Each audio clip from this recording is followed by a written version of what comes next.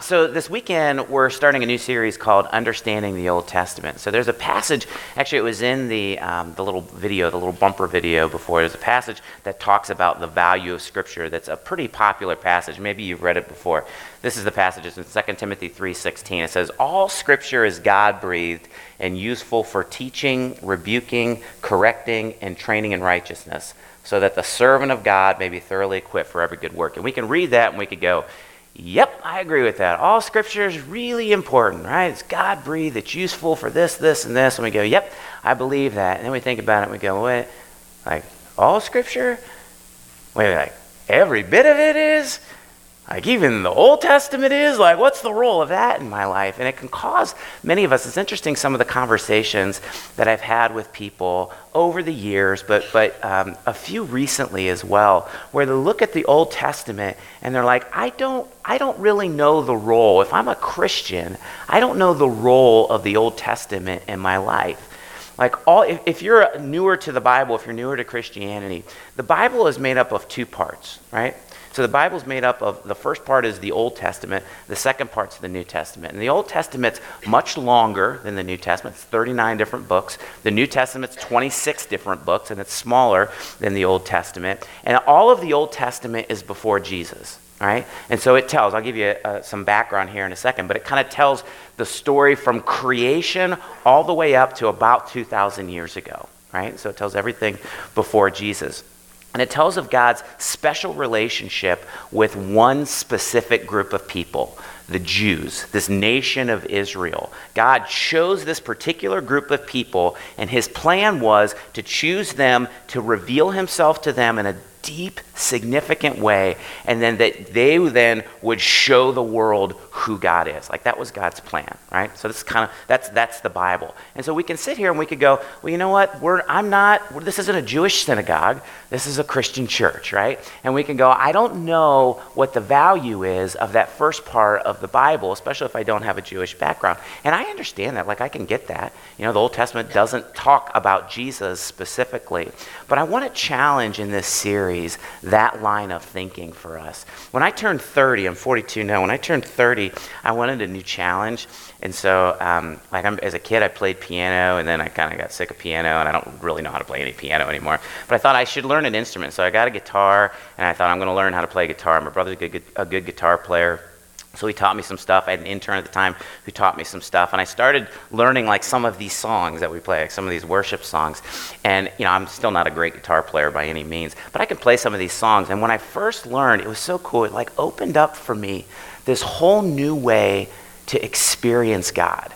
You know, like for me previously it was like I would sing songs. So how do I experience God? I talk to him, I pray to him, I read in my Bible, right? Like I sing these songs to him. And all of a sudden, not only could I still sing these songs, but I could play this instrument to be able to worship God. And it was so cool for me. It was like this whole new bubble, this whole new experience of being able to like worship and have intimacy with God was opened up for me. And that's my hope as we look at the Old Testament here. Like what we talk about in this series, that maybe for some of you, you've not read it, or you've not read much of it, or most of your time is spent in the New Testament. You're like, I don't even know, I don't understand it, I don't know what to do with it. My hope is that in this series, we'd step back and we would go, wow, there's this whole new way for me to experience intimacy with God and get to know the God of the universe as we look into it. See, the Bible, the whole Bible tells one story. Right? There's really one big story. And so there's consistency, there's fluidity between the Old Testament and the New Testament. And they're kind of two different parts of the same story, two different chapters, if you will, of the same story. And so you have this chapter of the Old Testament, you have this chapter of the New Testament. Actually, we're in a different chapter right now. We're in a chapter called the Church Age. And your life is actually writing part of the story. You ever think about that? Like that is an interesting thought. That's a thought-provoking thing. My life is writing part of this one big story that God is telling, that God is laying out. My life's contributing to that. but it's all one big story. And so when I think of it, when I think of the Bible as a whole, and when I think about the one big story of God, here's how I would summarize this. Hopefully this is helpful to you. The one big story that God is telling that starts in the Old Testament, continues in the New Testament, and continues in our lives today, and goes forward to things to come, is this. Go ahead to that next slide there. It's the unfolding story about God lovingly calling the most precious part of his creation, that's us, that's you and me, human beings, the most precious part of his creation, he's calling to himself through his son, Jesus Christ, with the promise, there's promises attached to it, of transformation and eternal life to those that say yes to him, like we have a responsibility there, and condemnation and punishment to those that reject him. If I'm going to summarize the entire Bible and God's story altogether in one sentence, that's how I would summarize it. And so I look at that and I go, this is what the Bible's about, cover to cover. Beginning in the Old Testament, continuing into the New Testament, continuing into our lives today. God, this unfolding story of God calling us, the pure, holy God, calling us, whispering to each person that he's created, the people that are the masterpiece of his creation, right? That's how the Bible first says. You and I are his masterpiece. He calls us through his son, Jesus Christ. And he's very clear as he does that there's no other way to come to him, not through the teachings of Muhammad, not through the teachings of Buddha, not through working really hard and trying to clean up my life and be worthy of it, be worthy of him. There's no other way. He gives us the only way to come to him through his son, Jesus Christ. All we have to do is we say yes to him. We go, yep, I believe this, and I give my life to you. I say yes to you. And then he promises us this beautiful thing of transformation. I had a great conversation with a guy at Trunk or Treat last night that was struggling with transformation. He's like, I trust, I believe, but he's struggling with allowing God to change him, even though he wanted it, allowing God to change him. God promises to transform us, make us more like himself, and to save us, to give us the gift, the promise of eternal life. And if we reject his call, then he respects our decision. He doesn't force any of us, right? But he respects our decision, and he clearly makes a second promise to us of punishment and condemnation and rejection. Like this is the story of the Bible. This is the one big story of the Bible. And the Old Testament is a huge part of that. And so let me ask you a question. What sense does it make for us if God gives us this big, vast story? It's one story. If we go, I don't really want to know that much about this part of the story. I want to spend all my time on this part of the story. That doesn't make sense, right? Because it's all one story. And we're saying, I'm not that interested in that part of the story.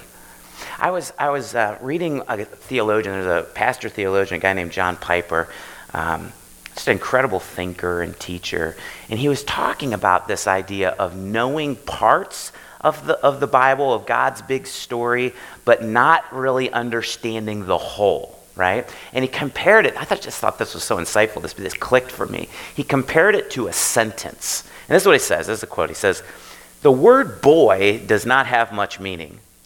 The boy in the corner has more meaning. Feed the boy in the corner has even more. Feed the boy in the corner with the word of God makes the meaning even clearer.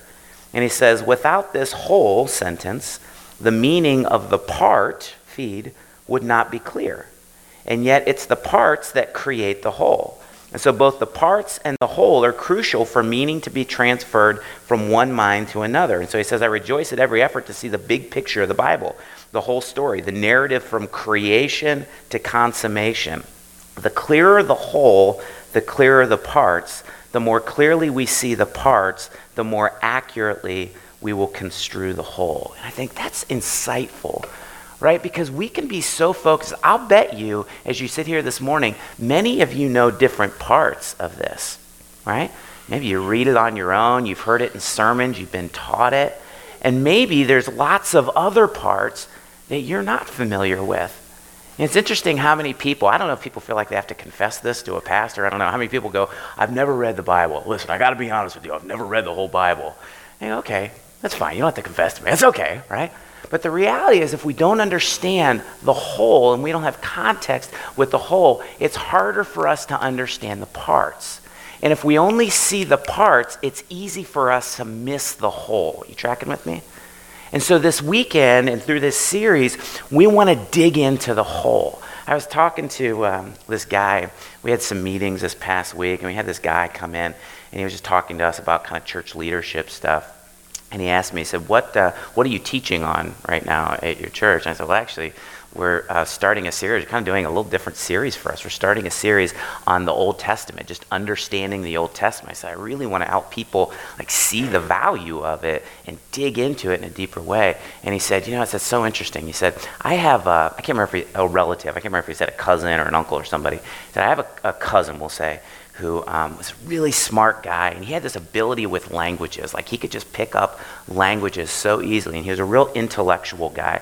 And he got a job at the CIA. Like that was his job, like doing language stuff with the CIA. And his dad, this guy who was talking to us, his dad was a pastor, and he said, my dad would send him like all of this stuff to read because he cared about this guy, and he wanted this guy to get to know Jesus. And so he'd send him stuff in the Old Testament, he'd send him stuff in the New Testament. He said, and this guy just like gravitated toward the Old Testament. He said he very rarely read the New Testament stuff, but he gravitated to the Old Testament, and he loved it. And as he got to understand it more and more and more, he became a Christian because he saw, just by focusing on the Old Testament, the big story and how everything here was pointing to Jesus.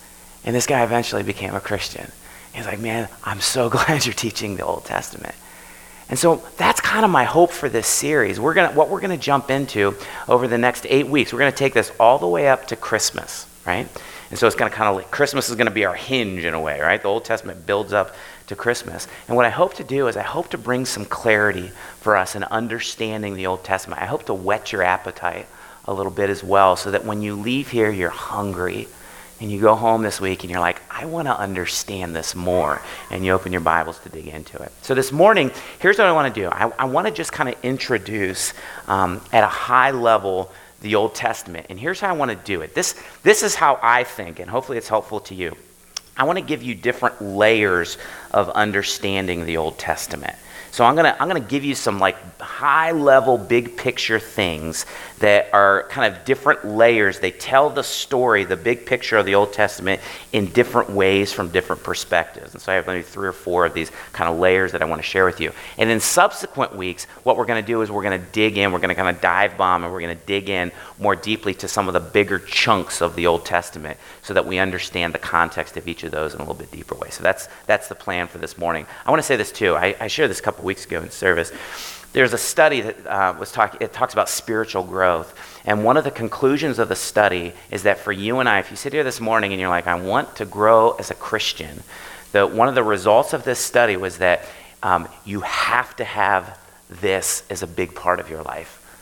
Like reading the Bible. And I know some people don't love to read. You can listen to it, right? Our phones are a very easy way. There's all kinds of apps that you can listen to this.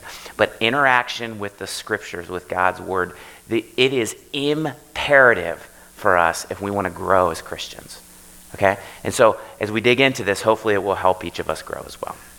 So let's do it. So let's jump in. So again, the Old Testament is made up of 39 different books. And most of those books are longer than the New Testament. So again, the New Testament is 26 books, but a lot of them are a little bit shorter. And so the Old Testament is pretty long, and the books are many of them are very different from one another. And those differences can make a huge difference in how we understand, how we interpret those books. And so let me explain. There's six different genres of books that are written in the Old Testament. Depending on who you read, they might label them a little bit differently, but this helps me. 6 different genres of books. And if you don't understand what genre those books are written in, it can kind of mess with how we understand those books and how we interpret those books, right? And so we are a church that, if you're newer to Grace Church, we're a church that looks at the Bible and we go, we believe this. We would call this the inerrant Word of God. And so what is here is God's words to us, and God is perfect. He doesn't make errors, right? And so what he gives us is perfect as well. And so we take that and we hold it really high, and we say, this is really important to us, right? And so we understand it and we believe it. That being said, that doesn't mean that you take everything literally.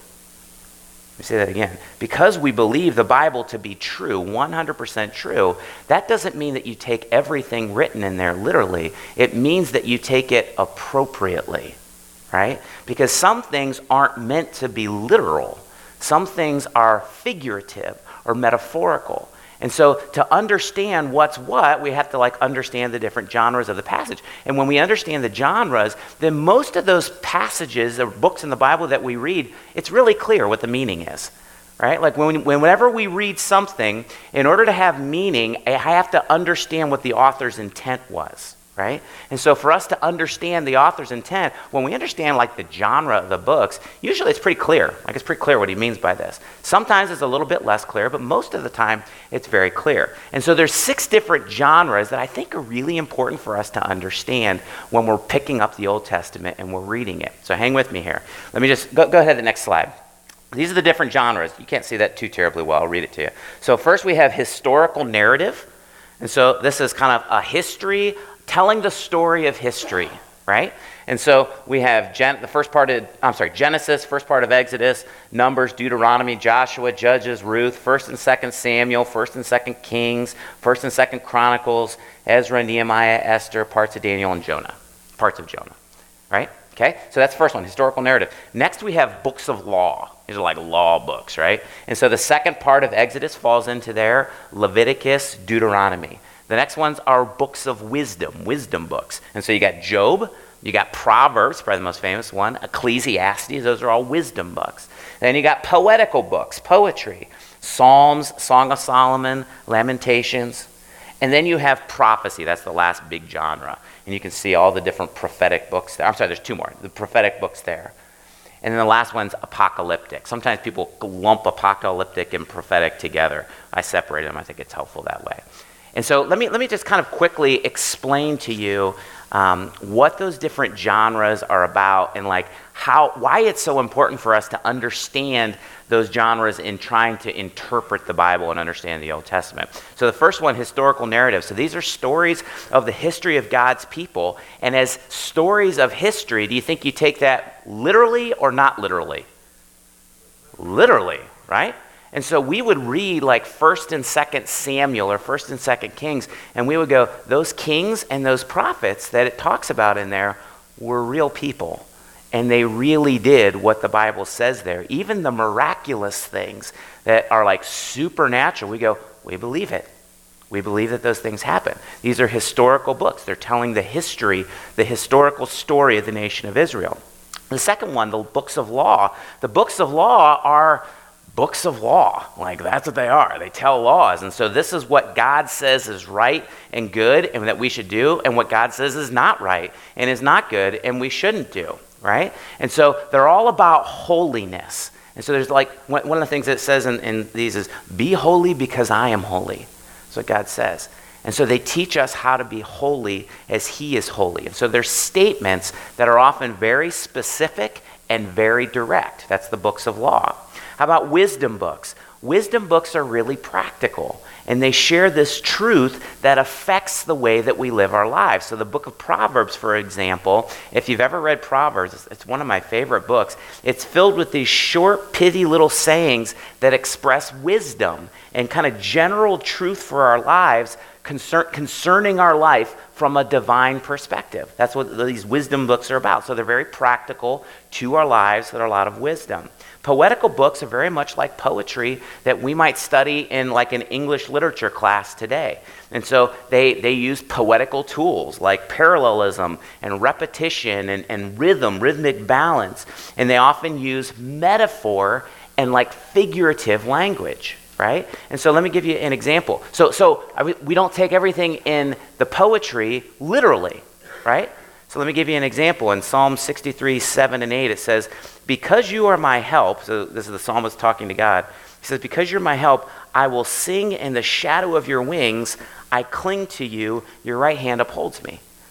And we go, well, that's poetry. It's using figurative language. That's not saying that God literally has hands like ours and big wings, right? That's not what that's saying. It's talking about God's protection for us, God's provision for us, right? And so poetical books, we don't take everything literally. That wouldn't make sense, right? We take it appropriately. Prophecy. Prophecy was often used like this combination of figurative language and literal language. And what it did was proclaim God's heart and predict God's judgment. That's what prophecy does. And so it kind of used, sometimes it was very direct and very literal. You are taking advantage of the poor. If you don't stop doing this and turn to me, here's the judgment I'm bringing on you. Sometimes it's very literal. Sometimes it's a little bit more figurative.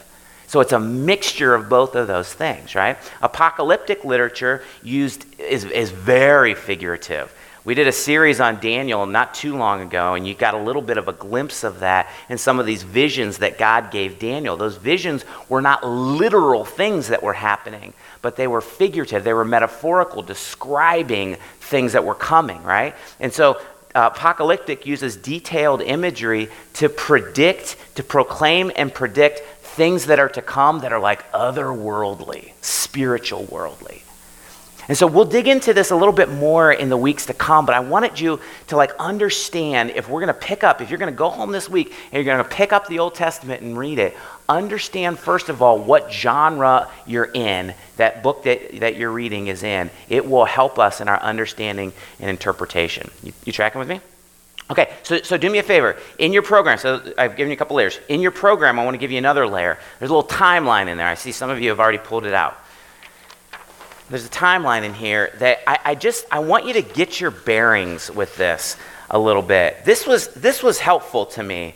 Again, this is another layer of understanding kind of the big picture of the Old Testament. This, by the way, in the lower right-hand corner, I found it on a site called alwaysbeready.com. That is actually a pretty good site. It might be something that would be interesting to some of you. It's written by a guy who is a Calvary Chapel guy. So this interesting. This church used to be a Calvary Chapel church, which is a denomination. We have real similar theology. And this is a Calvary Chapel guy. It was really a helpful site if you want to check that out. But that timeline, I think, is helpful for us. And again, trying to just kind of get our bearings and understanding what the Old Testament is talking about. So let me just quickly, in 5 minutes or less, let me highlight some of these things so you get an idea of the flow of the Old Testament. So if you look on the top left side of your timeline, there's creation, right? You see a little earth up there. There's creation. And at some point, earlier than 4000 BC, at some point, God creates Adam and Eve, right? That's part of the beginning of his creation. Adam and Eve are the first two people. By the way, we believe that Adam and Eve were the first two people. I don't believe that they were symbolic people. I believe that they were the first two people, right? So at some point, God creates, and you can read about that in the beginning of the book of Genesis. There's different questions on how long that creation took. There's some people that are like, no, it literally took 7 24-hour periods, 7 days, right? A little 7-day creation. And they would say the earth is pretty young. There's other people that would go, no, it's not. A day in the eyes of God can be much longer than 24 hours, and actually the earth is pretty old. And if you've been in some Christian circles, there's people that argue back and forth about that, and they want to fight you about that. We're not going to fight about that. At some point, God created everything. Sometime earlier than 4000 BC, he created Adam and Eve, right? And then you go on a little bit more, you have the flood, Noah's flood, so that's 2400, 2300 BC. You can read about that early in the book of Genesis as well. You go on a little further, 2165 BC, a guy named Abraham was born. Abraham is a very important person in the Bible. Do you know why? Because the entire nation of Israel, all of the Jews trace back to him, right? They all go back to Abraham. And so Abraham is the one that God chose. You are my chosen person. I'm making a covenant with you. And your descendants will be as many as the sand on the seashore. And through you, the world will be blessed. That's the promise he made to Abraham. So Abraham is the very beginning of the Jews, of the Jewish nation. And he goes on from there, and you see in 1876, you see Jacob, right? Jacob moves his family to Egypt. His son Joseph is in Egypt, and he's a really important person. There's this famine. I told the story not too long ago. There's this famine. He moves his people, his family over to Egypt, and they're there for 430 years. They become slaves in Egypt. Eventually, God raises up this man named Moses. Moses is another incredibly important person in the history of Israel in the Old Testament, incredibly important person. And God uses Moses. Moses goes to Pharaoh. What does he say to Pharaoh? Remember? Let my people go. Yeah. He says, let my people go, right? He says, let my people go. And so he goes, and the nation of Israel leaves there. God does these miraculous, amazing things. And the nation of Israel becomes free. They wander in the desert. Eventually, they get to the promised land. So in 1406 to 1399 BC, Israel conquers part of the promised land, right? After that, you have this time of Judges where they forget about God. And every man kind of does his own thing. And God raises up these judges to kind of wake them up and go, come back to me. What are you doing? And then they come back to God for a little bit of time, and then they rebel again, and they kind of forget him, and they do their own thing. That's the time of Judges there, 1350 to 1051. But then in 1051, there's a big change in the history of Israel because they get their first king. God gives them a king, and it's a guy named Saul. And Saul starts out good, and very quickly it goes downhill from there. And so he's the first king of Israel. He reigns for 40 years. It's interesting. The first 3 kings all reign for 40 years, right around 40 years. And so you have Saul. Saul's heart goes away from God. God gives the kingship to David, right? King David. David's the second king. David's a man after God's own heart. He makes lots of mistakes, but he loves God. After David dies, his son Solomon becomes the next king. He's the third king. He goes for another 40 years. Solomon starts out great, so good. But by the end of his reign, he's worshiping other gods. He's really turned his back to God, right? And he has a son named Rehoboam. And Rehoboam is a knucklehead. He makes terrible decisions, right? And through his son, the nation splits. And so right at 931 BC, the nation of Israel splits into 2 kingdoms. Actually, it splits this way. And you have the northern kingdom, which is most of it. It's a big kingdom. It's 10 or 11 of those tribes are part of it. 10 of those tribes are a part of it. And they're called Israel. They're the northern kingdom. Then you have the southern kingdom as the other part, and it's called Judah. And it splits. And so when you read in 1st and 2nd Kings, you're reading about kings in the northern kingdom in Israel, and you're reading about kings in the southern kingdom. So they actually have 2 nations, 2 sets of kings. Neither of them really follow God. And so the northern kingdom's really bad. You read the book of Kings, the 2 books of Kings, there's not one good king in the northern kingdom. Okay? And so in 722, God sends this nation Assyria. He tells them over and over again, they're going to conquer you. They're going to conquer you. If you don't turn to me, they're going to conquer you. 722, they conquer them. The northern kingdom's gone. They're done, right? Southern kingdom lasts a little bit longer. 586, I think it's 586, 605, and then later 586. Babylon conquers the southern kingdom, the kingdom of Judah. And so no longer is there a nation of Israel. And they're exiled into Babylon for 70 years. Finally, in 539, so this is just a little bit of history, I'll be quick with this. In 539, Medo-Persia, conquers the Babylonian Empire. And then all these Jews that are in captivity in Babylon, King Cyrus says, you can go back home if you want. And so they do. Many of them go back home, and they start over. And they rebuild the temple there. The temple is destroyed. That's kind of the hub of their community. They rebuild the temple in 515. You read the book of Nehemiah, and they rebuild this wall around Jerusalem as well, 52 days. And then somewhere around 450 to 430, the book of Malachi is written. Malachi is the last book in the Old Testament. So somewhere around 450 to 430, the book of Malachi is written. And guess what happens after that? Silence. For the next 450 years, silence. God gives no more prophets. God gives no more prophecies, no more inspired scriptural writings. 450 years. You know what happens 450 years later? This guy, right? That's when Jesus comes. And they were waiting for him. That's the amazing thing. They were waiting. They were expecting him. But he was different than what they were expecting. We'll get to that a little bit more later. So that's a timeline. I want you to just have that. It's helpful. Some people, maybe you crumple it up and throw it away. You play basketball with it. It's fine.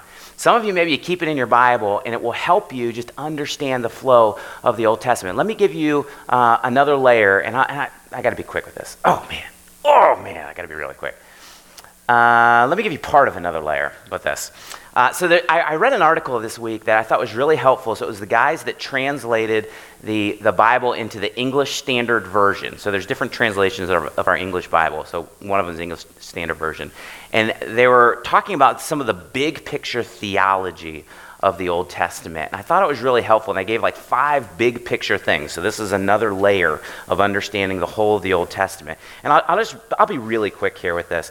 But the first thing that they talked about is monotheism. So the God that the Bible describes is different than any other God. Where we would read that monotheism is one God, right? You worship one God. And maybe we read that or think about that and we go, well, yeah, that's normal, right? That's not normal. It wasn't normal among religions back then. It's actually not normal among religions today either. There are not many monotheistic religions. And Judaism, who God was showing himself to, he was a different kind of God. He wasn't like the Roman gods or the Greek gods or other pagan gods, but he was good and he was righteous and he was holy and he was all powerful, and yet he wanted to have a role in his creation's lives, right? And so there's a passage in Exodus 34 that kind of describes him. It says this, so you get the nature of God. He passed in front of Moses proclaiming, the Lord, the compassionate and gracious God, this is his character, slow to anger, abounding in love and faithfulness, maintaining love to thousands, and forgiving wickedness, rebellion, and sin. Yet he does not leave the guilty unpunished. And you read that and you're like, that's a different God than all of these other religions purport. He's different. He's holy. He's long-suffering. He's patient with us, and he loves us, right? So the first part is this monotheism. Second part, and I can be quick with this, is creation and fall. And so the Old Testament tells us about how God is the creator God. He made everything that is. He's all powerful, right? And then at some point, you and I rebelled against him. It started with our earliest ancestors, Adam and Eve, right? They rebel, they make a decision to not listen to what God says, and it says all of creation is affected by that. You and me are affected by that because of their choices, right? We have this we call it inherited sin. Like no one has to teach a baby to go, mine, right? No one teaches a baby that. They just know how to do that. Selfishness and sin is like inherent in who we are. It started with our ancestors. And so there's this creation and fall. Go to the next little click there. This is a quote from them. The one creator God made the first human beings, Adam and Eve, with dignity and purpose. Their calling was to live faithfully to God and to spread the blessings of Eden throughout the earth. Because Adam and Eve betrayed God's purpose, all people since the fall are beset with sins and weaknesses that only God's grace can redeem and heal. And so it tells the story. Big picture theology, Old Testament, it tells the story of God creating everything and us falling, us rebelling. Go to the next one, election and covenant. And so at some point, God chooses to separate one group of people. This is election. So he starts with Abraham and he goes, I choose you. And even though you are an old man at this time and you have no children, I am going to bless you. You're going to have descendants as numerous as the sand of the seashore, and your people are going to bless the world. So he chooses one man, and this nation comes from him. Right? And so there's this election part there, and he makes this covenant with them. And he says, through your descendants, the world is going to be blessed. And so that's a big understanding of the Old Testament, this election and this covenant that he makes with them. Go to the next one, covenant membership there. Covenant membership. So this is kind of the fourth major part. And so as people that are part of this covenant, God has some expectations for them. Right? He has some requirements for them. This is where the book of laws comes in. And he says, I want you to live this way. Be holy as I am holy. Right? To be members of this covenant, this is how you're supposed to be. This is how you're supposed to act. And so it starts off with the 10 Commandments, right? Exodus 20. It starts off with the 10 Commandments, and then it expounds on that after that. And so there's this requirement. And it's interesting, none of them could do it Like, follow these laws. None of them can follow them. In fact, in the law itself, there was like a caveat saying, you're not going to be able to do this. So when you mess up, here's what you're supposed to do. You know what it is? Sacrifice an animal, right? And so there's this idea, even in the Old Testament, maybe you've heard of like animal sacrifices that they used to do, and you're like, what is that all about?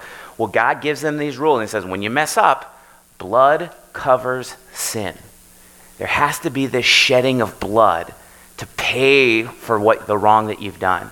And so they go and they would kill these animals. What do you think that's pointing to? Cross, right? All that is pointing forward to Jesus. And so they couldn't do it on their own. When they messed up, there had to be bloodshed, right? That points us to our need for a Savior who shed his blood for us. You tracking with me? Big picture stuff. Okay, let me give you one more. Go to the eschatology one. I can be real quick with this. Eschatology is a fancy theological word for like end times, future things to come. And so you read the Old Testament, and the Old Testament doesn't just tell the story of things happening then, but it also tells of what's to come one day. Things like blessing, judgment, punishment, eternal life, right? And so that's all part of the theology of the Old Testament as well. All right, I flew through that. I realize that. I've thrown a bunch of stuff at you. Let me end by giving you a few things that I want you to take away and I want you to think through in your own life. So like 4 big takeaways as I read a kind of high level of the Old Testament. Here's the first one. God chases after us because he loves us. God chases after us. So you see this all throughout, like 1,000,000 times in the Old Testament. He was chasing after this group of people, the Israelites, who were just running from him. They were rebelling against him over and over and over again. Then their life would get terrible and they go, God, please rescue me. And God does. He would come rescue them. And then they would slowly start to turn away and start running away from him again. And God chases and chases and chases. Why? Because he loves them. Not because he wants to punish them. He doesn't have to chase them to punish them, right? He can declare punishment. He chases them because he wants them to turn to him. And here's the thing. He chases us too. The same reasons. Because he loves us, right? He chases me because he loves me. So the question is, am I running from him? Or have I stopped to rest in him? That's the first thing I see in the Old Testament. Man, God chases after us because he loves us. Here's the second thing. God cares about our holiness and how we live. God cares about our holiness and how we live. So you see this. I mean, this is really clear in the Old Testament. There's lots of laws, right? Do this, don't do this, do this, don't do this. It's all throughout there. God cares about how we live. He's a holy God. He wants us to be like him. He cares about that, right? And he cares about how we live too. And so I challenge you, like in your own life, are you living for holiness? You know, sometimes we can get a little weird about this as Christians, and we go, well, I'm saved by grace. It's not by anything that I do, and so I just kind of live my life how I want to. That's not Christianity. That's not biblical Christianity. That's some like weird distortion of it. God cares about how we live. Do we care about how we live? Do we read the Bible and go, I want to live this way. I'm going to try hard to live this way. God, help me live this way. So God cares about our holiness and how we live. Here's the third thing. God wants our hearts, not just our moral actions. Yep, he cares about how we live, but he doesn't want us to just do the right thing just because. Or he doesn't want us even to do the right thing because we fear judgment from him. That also is not biblical Christianity. Yep, I'm gonna stop doing wrong and I'm gonna start doing right because I don't want to experience punishment from God. The reason is he wants our hearts. And if he has our hearts and we love him and we understand how much he loves us, that drives our living, right? Why did so many of you go last night to help over there at the middle school? I hope it wasn't because I'm trying to earn points with God. I hope it wasn't. I hope it was because I love Jesus and I know he loves me and I want other people to experience him. And so I'm going to go and I'm going to do this. I'm going to do some hard things. I'm going to do this, right? Here's our last one, fourth one. We need a Savior. I just said it a second ago. You look at all of these laws in the Old Testament and there was no way that they could keep them. It was impossible. There was a caveat in the law. When you mess up, right, you got to do this. It showed them how much they needed a Savior. They knew one was coming. God was clear. He was sending one who even, you read in Isaiah, who even would die for their sins. He would bear their punishment, right? They knew that one was coming. They knew they needed one. The question is, do we know that we need one? Like, do I understand? When I read the lives of the Israelites, and I don't read it like, man, what is wrong with them? They're so rebellious. I read it and I'm like, I'm just like them. I could do exactly the same thing, or I've done exactly the same thing, right? They need a Savior, and we need a Savior too. Do we recognize that need? So I know I threw so much at you. I'm going to have to make a couple changes here in the next service. I threw a lot of information at you, but I hope some of the different layers, it kind of begins to stick. And the bit, you could step back and you can say, this is the big picture of what God is doing. Here's the Old Testament part of the story. And here's how it's starting to point me toward the New Testament and who Jesus is and what he's done. Next week, we're going to dig into, if you want to do a little reading ahead, we're going to dig into the first 5 books. Okay, so it's called the Pentateuch or the Torah.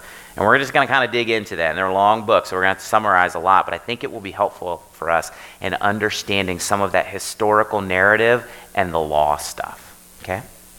So I'm going to invite the band up and I'm going to pray.